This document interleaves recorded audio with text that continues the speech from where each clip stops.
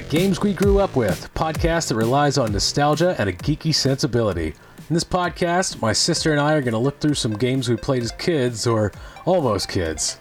We're going to talk through some of the memories we had playing the games and see how well they hold up.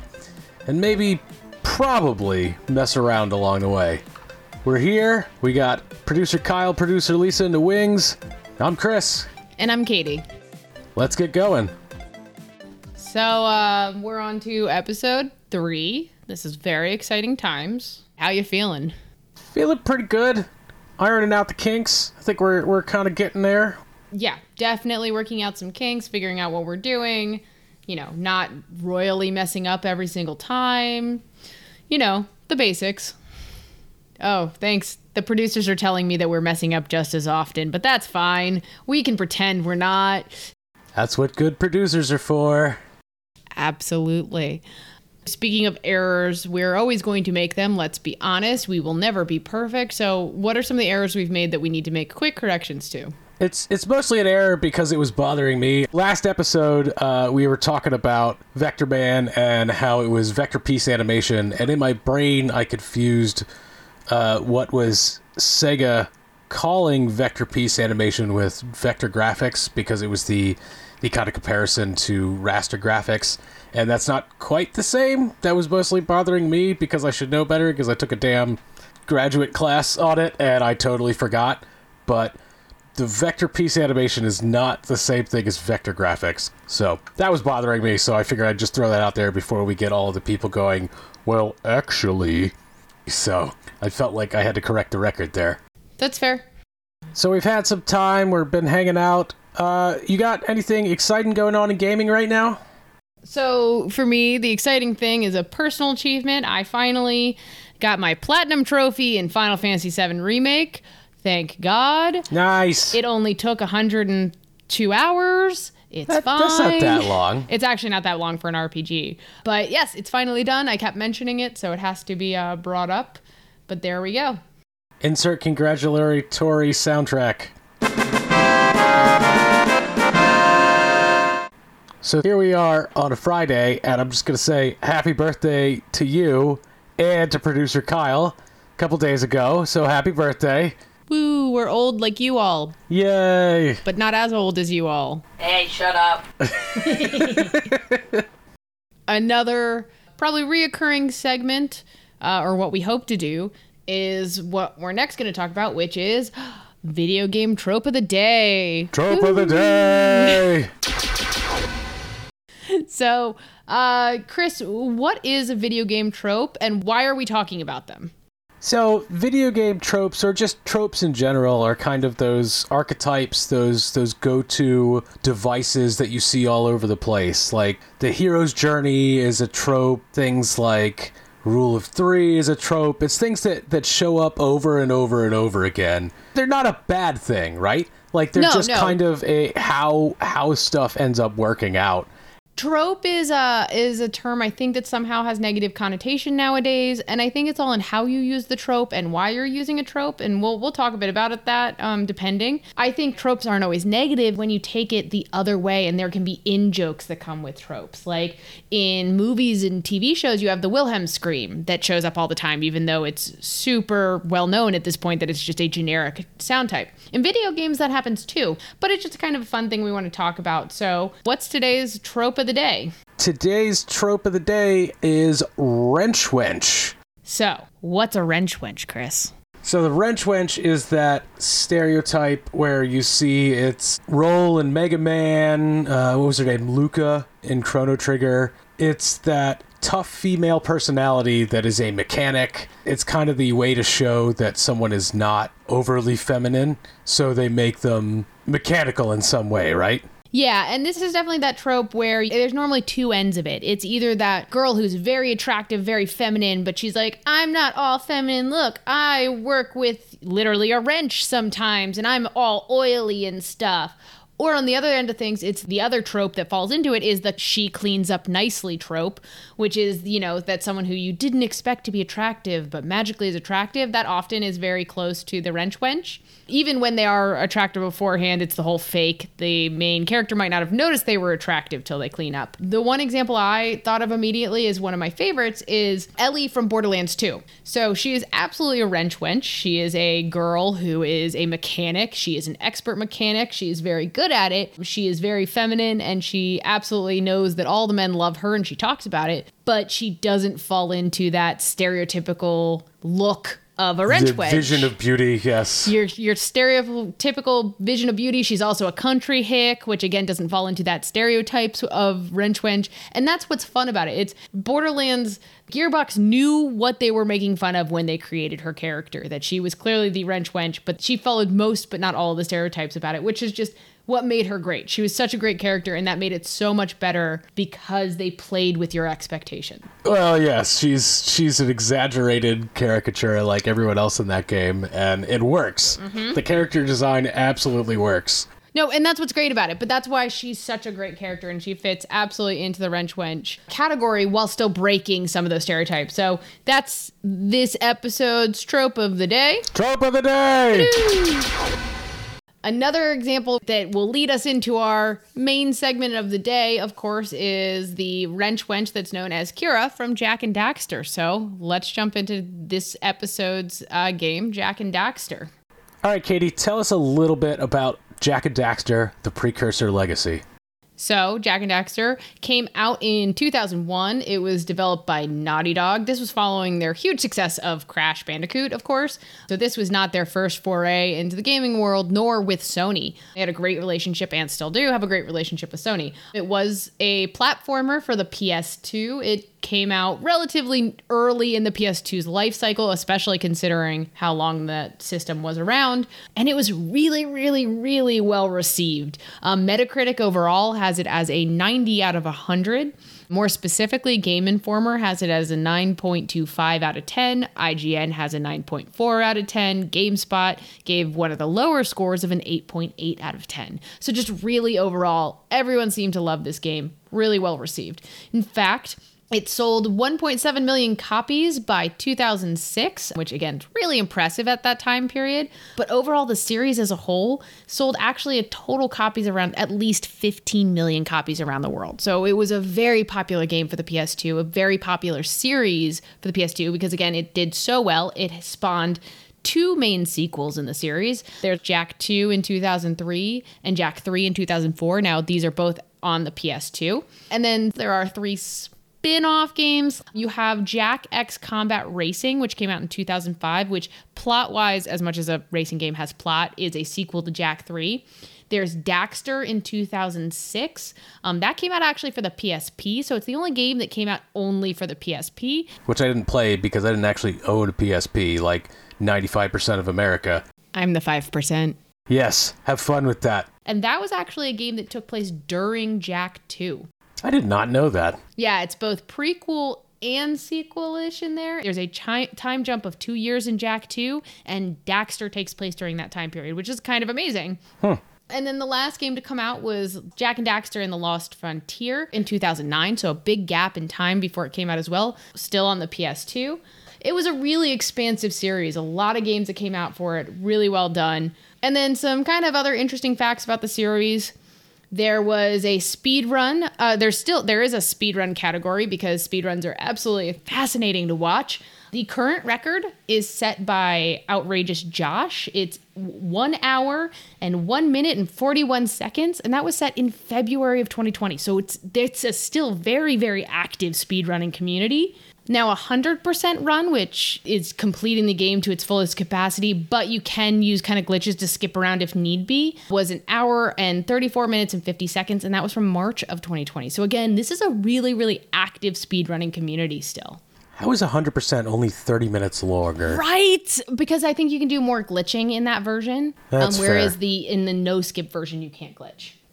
And I think, interesting note, while Chris would be allowed to try for the speedrun. I would not, because in those communities, you have to be on the original system it came out for. So while Chris played this game on the PS2 with our original game, I played it on the PS4, so I would not have qualified. Until recently, when I got all that stuff from our parents, that I was just going to play it on the PS3 with the remastered version, but it's like, well, yeah, I'll just play it on the PS2, because I got it, might as well try.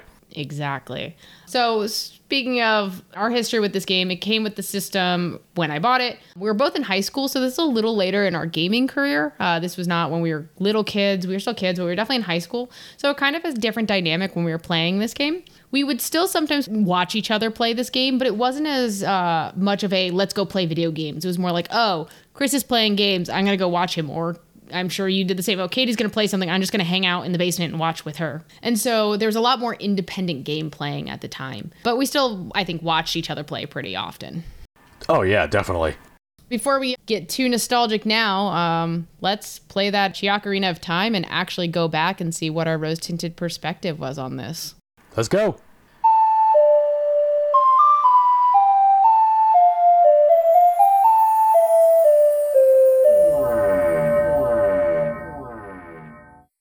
All right, that music means we are in the rose-tinted glasses segment of the podcast. We're doing this before we record the rest of the podcast so we could get our thoughts before we go back and play it again, get any bias out, view this game through our rose-tinted nostalgia. So, Katie, why are we doing Jak and Daxter? So we're doing Jak and Daxter. It's a bit different than the games we've done thus far. It is a PS2 game. We're doing it because it is probably one of my favorite games of all time. It was the first game that I have ever 100%ed by myself. I died a lot in the process, but I did 100%, 101%ed it, might I note. And it is a game that I think I played to 101% at least 20 times as a kid, and have it actually as an adult in a little bit of a cheating way of this, have gone back and played it multiple times as an adult as well. So it is just definitely one of my very favorite games of all time that leads really into one of my favorite series of all time. Yeah, and I didn't play this one as much as I played the second and third games. Like, I played this one a lot. I think I watched you, in a bit of a role reversal, I watched you play this game a ton, and then played the second and third games a lot more. And I remember this game was a platformer, like pure 3D platformer. Yeah, and this was Naughty Dog's kind of foray. It was one of the premier games of the PS2. I remember I bought it when I bought the PS2. This is the game that came with it, was Jak and Daxter. And here's my moment of hipsterness. I liked Naughty Dog before they were cool. And, it was one of my favorite games. It was a platformer. It was really smooth and simple, and it was colorful and bright, and it was really easy to play. Unlike some of those really early games on the Sega that we've talked about where they don't really explain anything, this game more intuitively, the instructions on how to get stuff, it did flat out tell you, but at the same time, it felt natural in the gameplay. And because there weren't limited lives, I never felt like I just had to give up. I could keep trying over and over again. And it meant I died a lot, but I could keep playing, which really appealed to me at the time. That's what I was thinking too with this game, is that it's one of the first games we played where there was no live system, and it goes into that system of you die, you restart really quickly, and you're just right back where you were. So it's just, you died, all right, we're going to try this again. Yeah. And I think that's a great part of games now, because it's just like, all right, we're just going to keep you moving. So it gets rid of a lot of that frustration, right? And it had the autosave feature, so you never had to worry that much that you suddenly lost 3 hours of gameplay. You didn't have that moment of, oh gosh, I haven't saved in forever, or I'm at the middle of the level and not the beginning of the level, so I have to start. Now, there was some loss, but it was never more than 10 to 15 minutes at most of lost gameplay, which I think for starting off and really wanting to get into gaming, it was a great jumping off point because it didn't discourage you from playing just because you didn't always do a great job of it. I think the most discouraging part of me playing this game was my father yelling at me at one point because every single time I died, Jak yelled as he was dying. It was the only sound effect he made because he was a silent protagonist at the time. And it happened so often, my father yelled at me to either mute the game or stop dying because it was driving him nuts. I think that was the most I ever had of someone discouraging me from continuing to play. And it honestly didn't stop me at all. Were there vehicles in this game? So there was the bike that you rode around. Only in certain areas, though. They were confined to very specific areas. And I remember being terrible at those levels when I was younger. Like, I really, really struggled. Because I remember the controls were terrible. Oh God, the controls were so, so bad. But, I still really enjoyed it. But I remember being bad at it. And those were definitely ones that I remember fully skipping those areas and still being able to progress forward on the game. And the game still had a lot of some harken backs to those old school platformers because it had all of the, what do they call them, like precursor eggs or the egg things, right? The orbs. Orbs? Yeah, precursor orbs. Yeah, so you had to run around and there were a ton of those. Because I remember in the following games, and this is going to bleed into the rose tinted for those second and third games that I would love to cover at some point, that they were all of a sudden gone, right? But in this game, they were just everywhere. So it was just, you needed to get like 100 of these or whatever. And could you trade them in? Yeah, so there were various times. So you were always trying to get, power cells, I want to say they were called. Oh, yeah. And so the power cells were the main element of how you progressed forward in the game, whereas the precursor orbs were kind of like coins or rings or those kind of mechanics like that. So you could trade in a certain amount at different times normally for a power cell. But that was, again, another part of the game that was great was that if you weren't good, like I want to say the very first time I played through it, I didn't 100% it because I got the bare minimum and could move on. And that was really, again, appealing because if there were really hard parts at the time, if there were parts I struggled to get, I could still move on and go forward in the game and not miss out on content of the game. And that worked really well is you needed a minimum of, let's say, 20 power cells to move forward, but there was an option of earning up to 25 in that section. And you could go back, right? Like, it's not like a lot of the old school games, like, you're done. You could go back and 100% or 101 the game. You mentioned the silent protagonist, but Daxter was Jack's voice most of the time, like even comically so. Yeah. What was his backstory? Like, did he fall? He fell into black eco. Yes. And he transformed into an Otzel. That sounds whatever right. He was. The game itself, similar to I think Earthworm Jim, was self-referential. Daxter called you out for never speaking. Like he would be like, say something, anything for once, and like he would make fun of you because you as the protagonist never spoke. Jack did not speak in the first game. They would do things like where he would be like looking like he was going to speak and Daxter would interrupt him and stuff like that.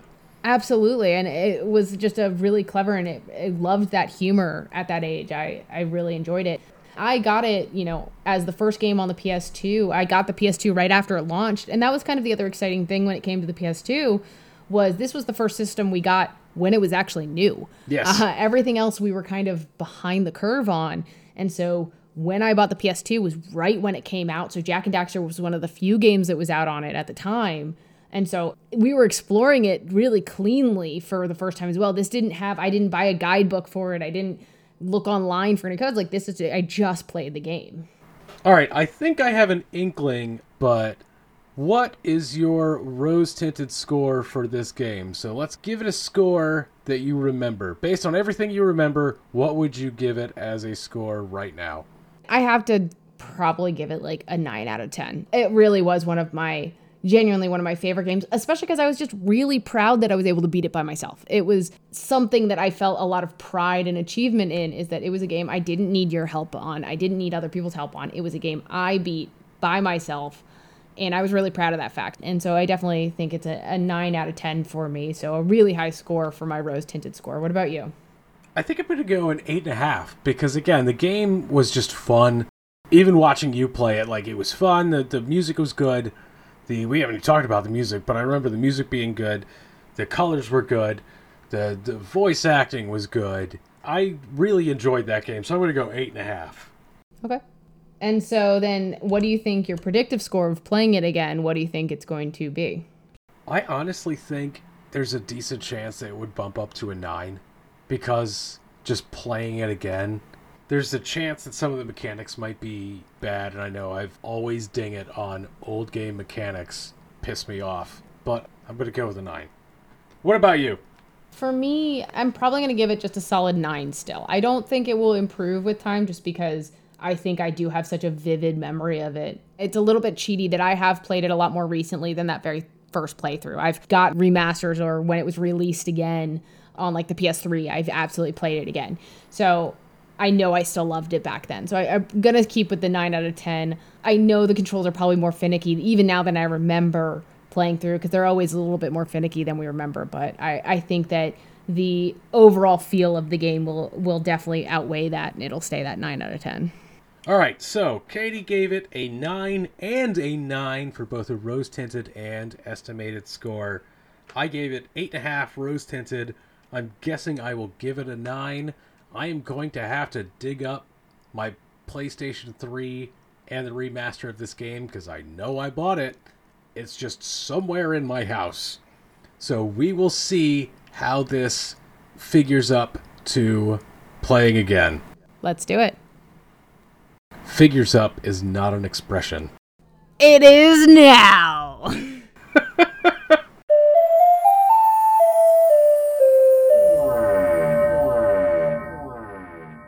So we got our rose-tinted thoughts and our rose-tinted scores on the game. We've had a chance to go back and play it. I think both of us ended up 100%ing the game, right? That is correct. I thought about not doing it, and then producer Kyle shamed me into it on Twitch, so... I mean, as he should have. That's fair. So that's a good segue to lead into. So as we were talking about earlier, we had the speedrunner who 100%ed the game in an hour and 34 minutes about. There's some seconds in there too, which is pretty common in the speedrun community, apparently, to be under 2 hours at least. Guess how much time we took to 100%, Chris? I'm guessing not as well. The Cheoks followed that up with... not nearly as well. I completed the game in 7 hours, 43 minutes, and 8 seconds. Oh, God. And you completed the game in 14 hours, 58 minutes, and 52 seconds. Holy cow. Was it really that long? So when, at one point while we were doing this, Chris messaged me and said, I think you beat the game in about half the time I took. He wasn't wrong.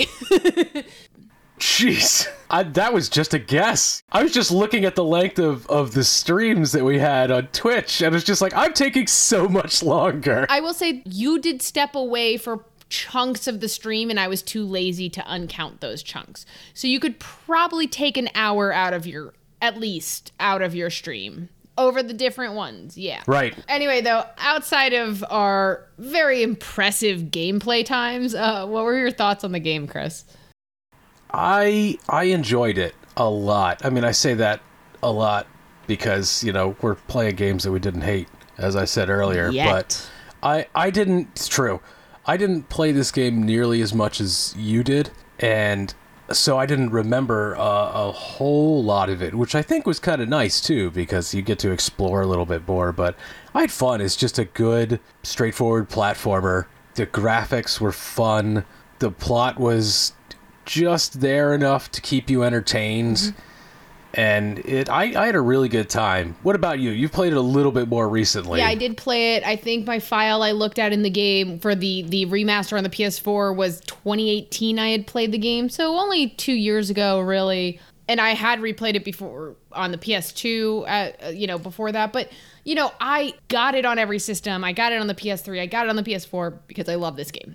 Nothing has changed. It is still so good. It definitely lives up to my memories of how much I enjoyed that game. And I think that is a big factor in the gameplay of it as well, or the gameplay times we had. I remembered a lot for the game, not just because of the recent playthroughs, but I know when I first played through it again, like on the PS3, I just remembered because I had played it so much as a kid. I remembered so much, especially in those early levels. I remembered so much of everything that happened. Chris does not use the roll jump for the first 2 or 3 hours. It was a while before I figured that out. Which was driving me up the wall watching him. And I didn't want to spoil it, but I was like, roll jump, roll jump. Oh God, roll jump. But whereas I naturally was just like, that's how I got around to be faster. And that's just a muscle memory thing. That's just how often I had played the game.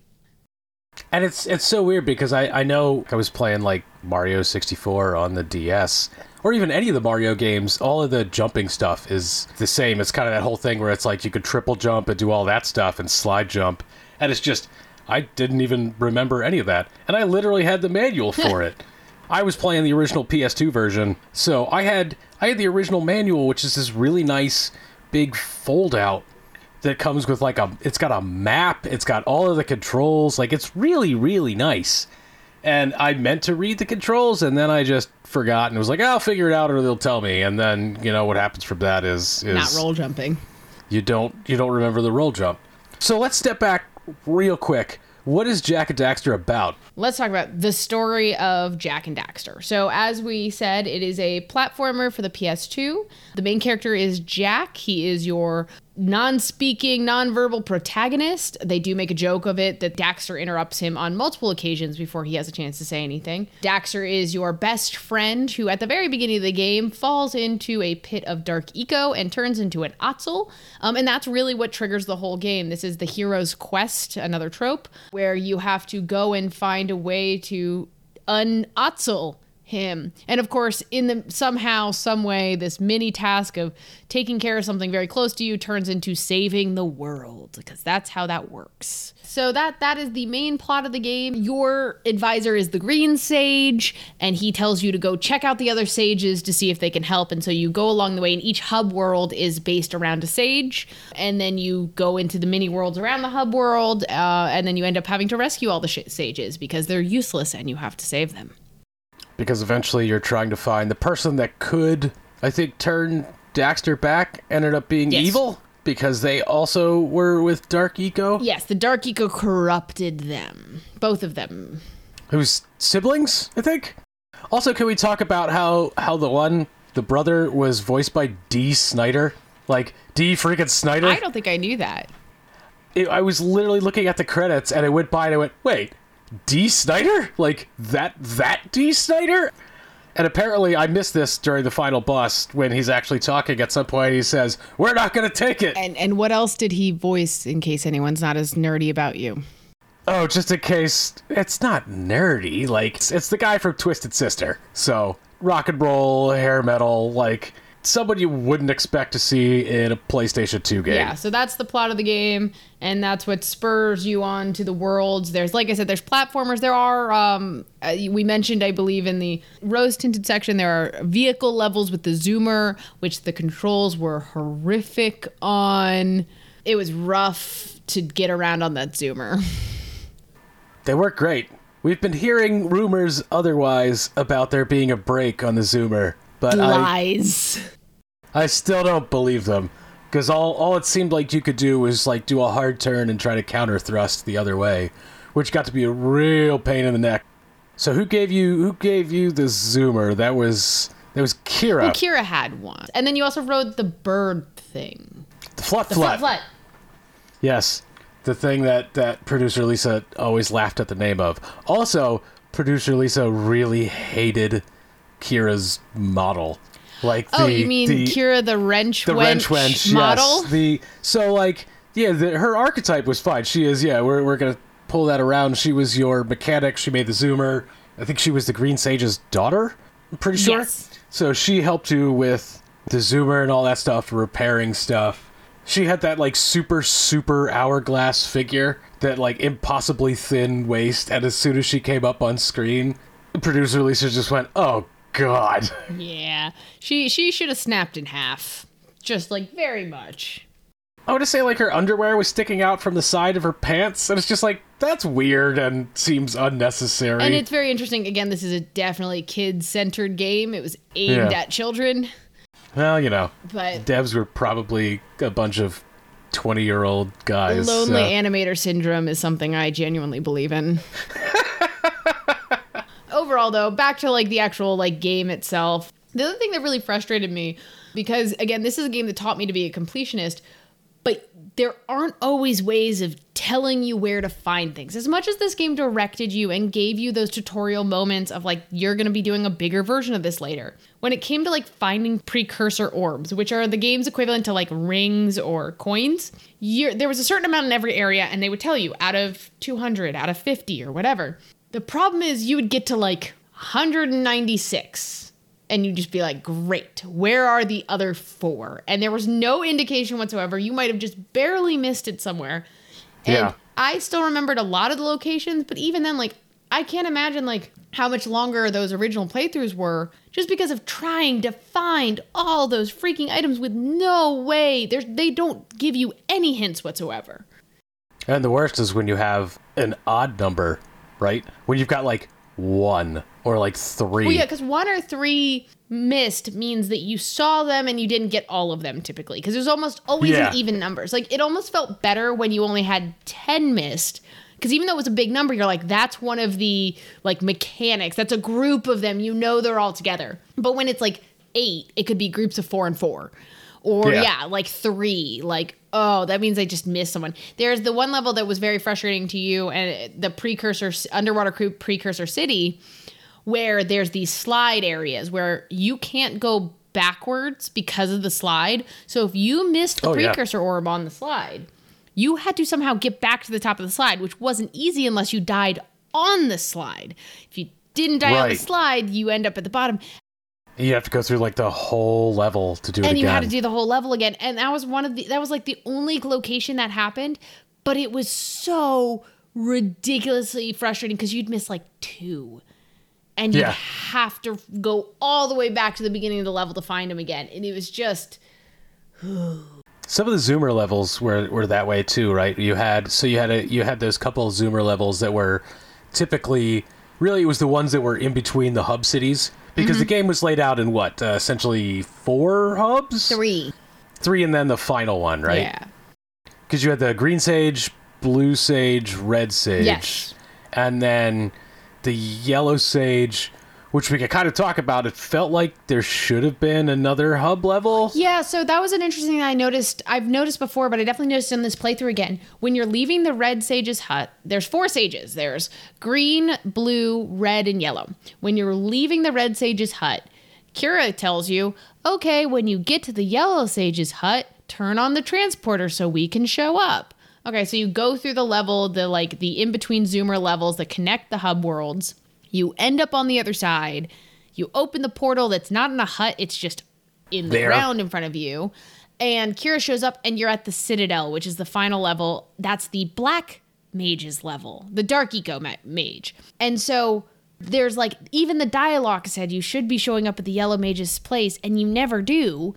You just show up at the Dark Eco's Sage's place. And it's just like, it almost felt like there was a whole extra chunk of game they could have added that they just ran out of time for various reasons. Yeah, they ran out of time, budget, whatever. And it's really funny too, because that's the other reason I think that like the game, you beat the game, and I said it in the Rose Tinted, there's 100%, but there's 101 power cells. And even though at the very beginning of the game it says out of 100, so you can get 100 out of 100 and not have every single power cell. The fact that it's 101 and the game doesn't acknowledge that until you get 101 is another reason I think there was gonna be more. Right. So the total was gonna be like 150 or something, and then they just didn't get there.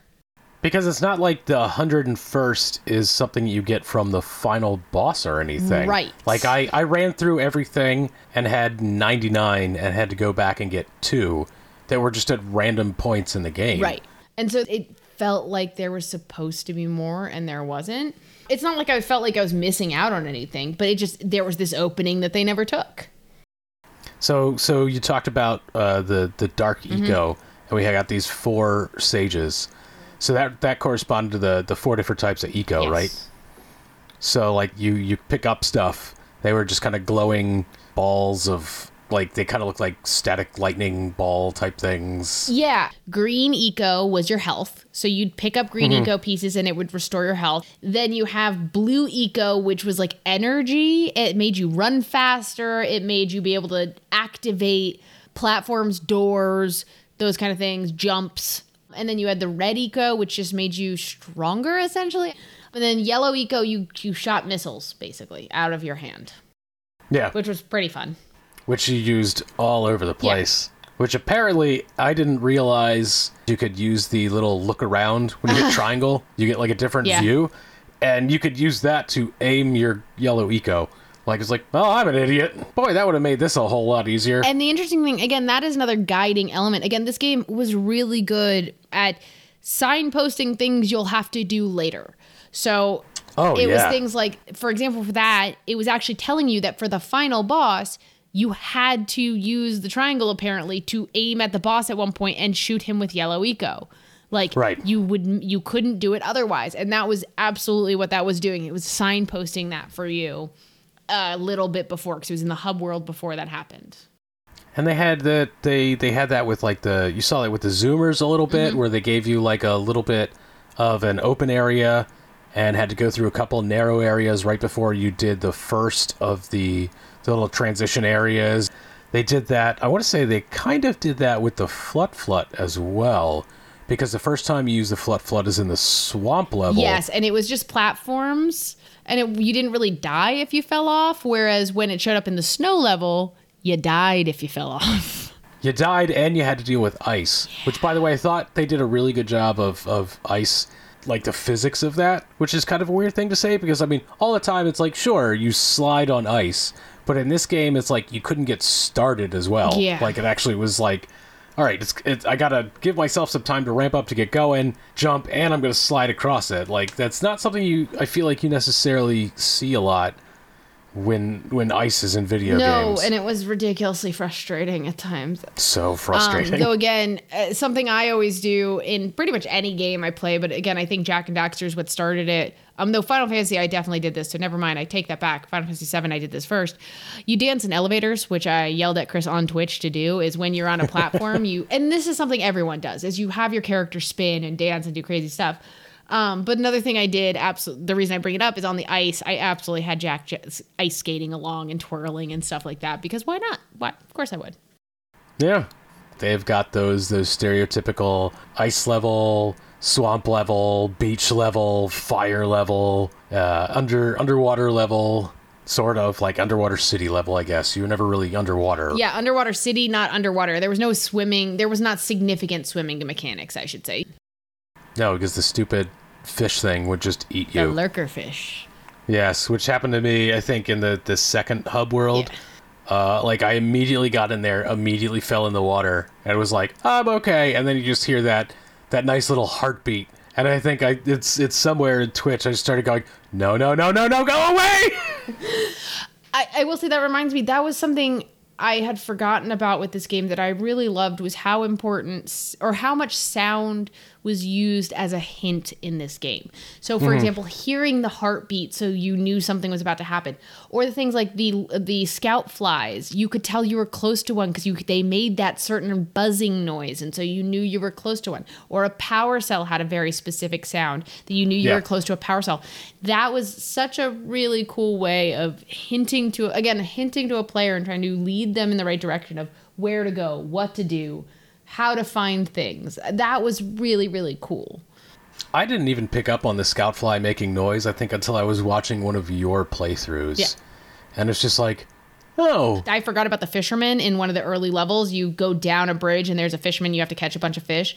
And he's crucial because he gives you the key to get on a boat to go to Misty Island. So the very first time I played this game, I didn't go to Misty Island at all until I beat the game and went back to 100% it, because I totally didn't know it basically was a thing. Yeah. Like I knew they spoke about it, but like I didn't find it, and it didn't show up in my like string of places to go, and I never saw the fisherman who gives you the key to do that.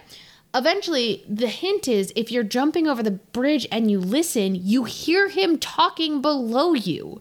Yeah. And I didn't realize that until much later. And that's kind of the other things of like those kind of moments of like, again, the sound was supposed to hint to you like, hey, maybe you should check this out, dum-dum.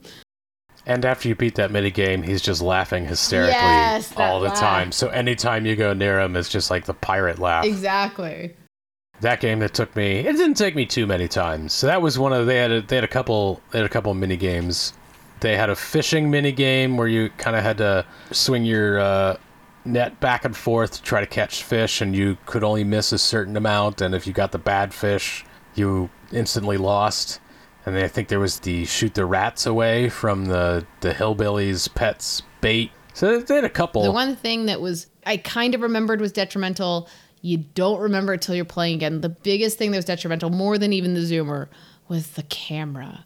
Oh, God, the camera was so bad at times. Like, you'd get stuck on things when you're trying to pivot the camera, and for some reason it just feels like it's not the right direction to turn it the way I want it to turn.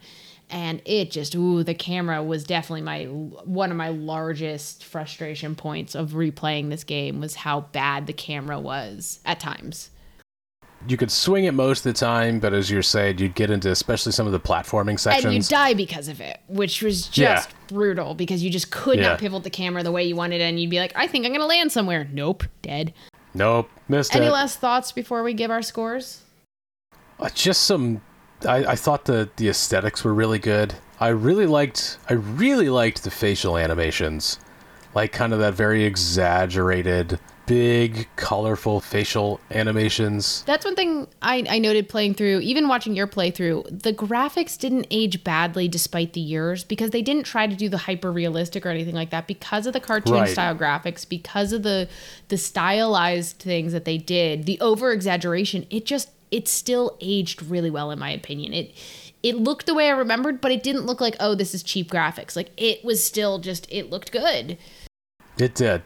And I kept forgetting that you were playing the remastered version, so I'd watch your stream and be like, man, yours looks so good. And it's like, oh, that's right, because it's for the PS4, the remaster. And it felt like almost like it just looked better on mine, not because they made any significant changes, but because it had more processing power. It's almost like the game was a little too big for the PS2. And so, it could handle it. And that's the thing. There was never a remake. We normally talk about this later. There was never a remake of this game. But there were remasters. They did a remastered port of the whole series for PS3. So that added the 1080p elements and anti-alias elements, which was informed by a Twitch user who actually also talked about the speedrunning, so thank you for that.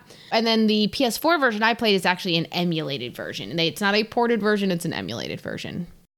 That's interesting. So the improvements were made in PS3, but the PS4 version was a basically emulated version of the PS3 version, which is interesting. So it's just like automatically upscaled, like that kind of thing. Interesting. Okay, let's get to the nitty gritty. What was your score? I think I'm gonna give it a 9. It wasn't perfect.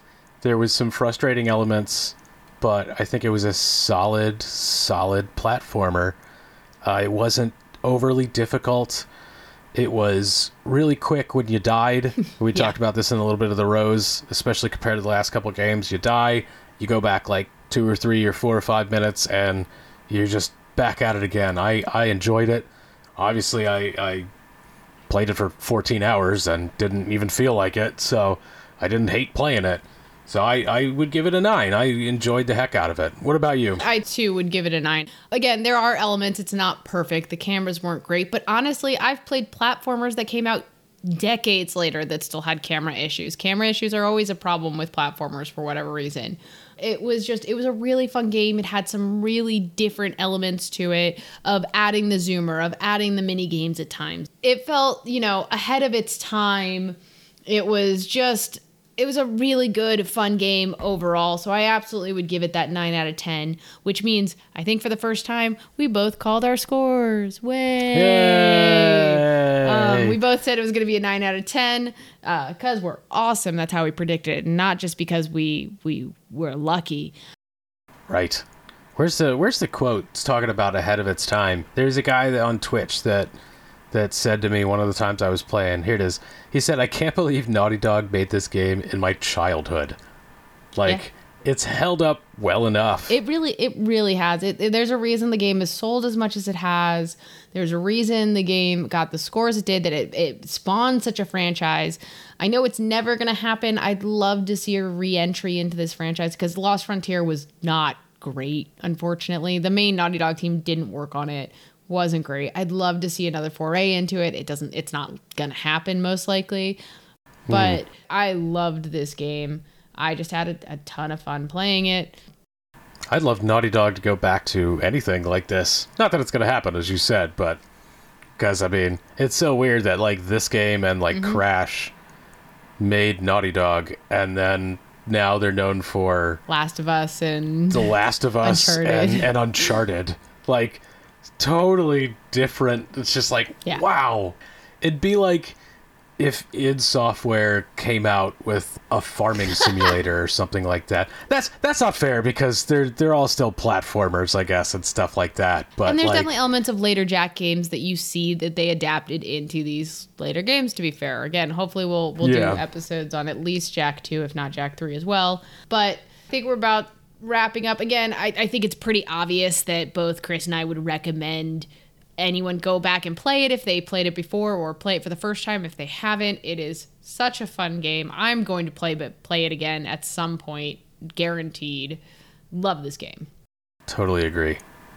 I'll probably play it again. I know we want to talk about the second one, so I guess I won't play the other ones until we can get around to discussing those. But I would definitely recommend it to anyone that wants a kind of a throwback to an old school platformer in that Mario 64 vein, especially if you were on the 64 side. Go pick it up. It's easy to find. Yeah. That said, we're going to be moving away from platformers for a little bit, kind of going in an opposite direction. So next episode, join us for Jammer Lammy. If you are unfamiliar with that title, it is a sequel to the very popular game on the PlayStation, Parappa the Rapper. We're going to be playing some rhythm guitar. Watch us fail on Twitch. So that's going to be next episode. Every episode is going to be coming out pretty much every other week at this point.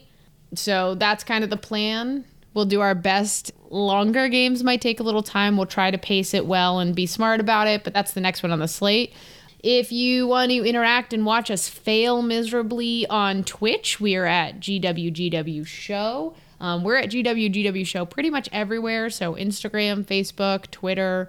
Come interact with us, talk to us, give us your opinions of the games. Give us 5 stars because that's a thing that matters for podcasts. If you want other people to listen to us. Where are you going to find us? Where's the podcast going to be?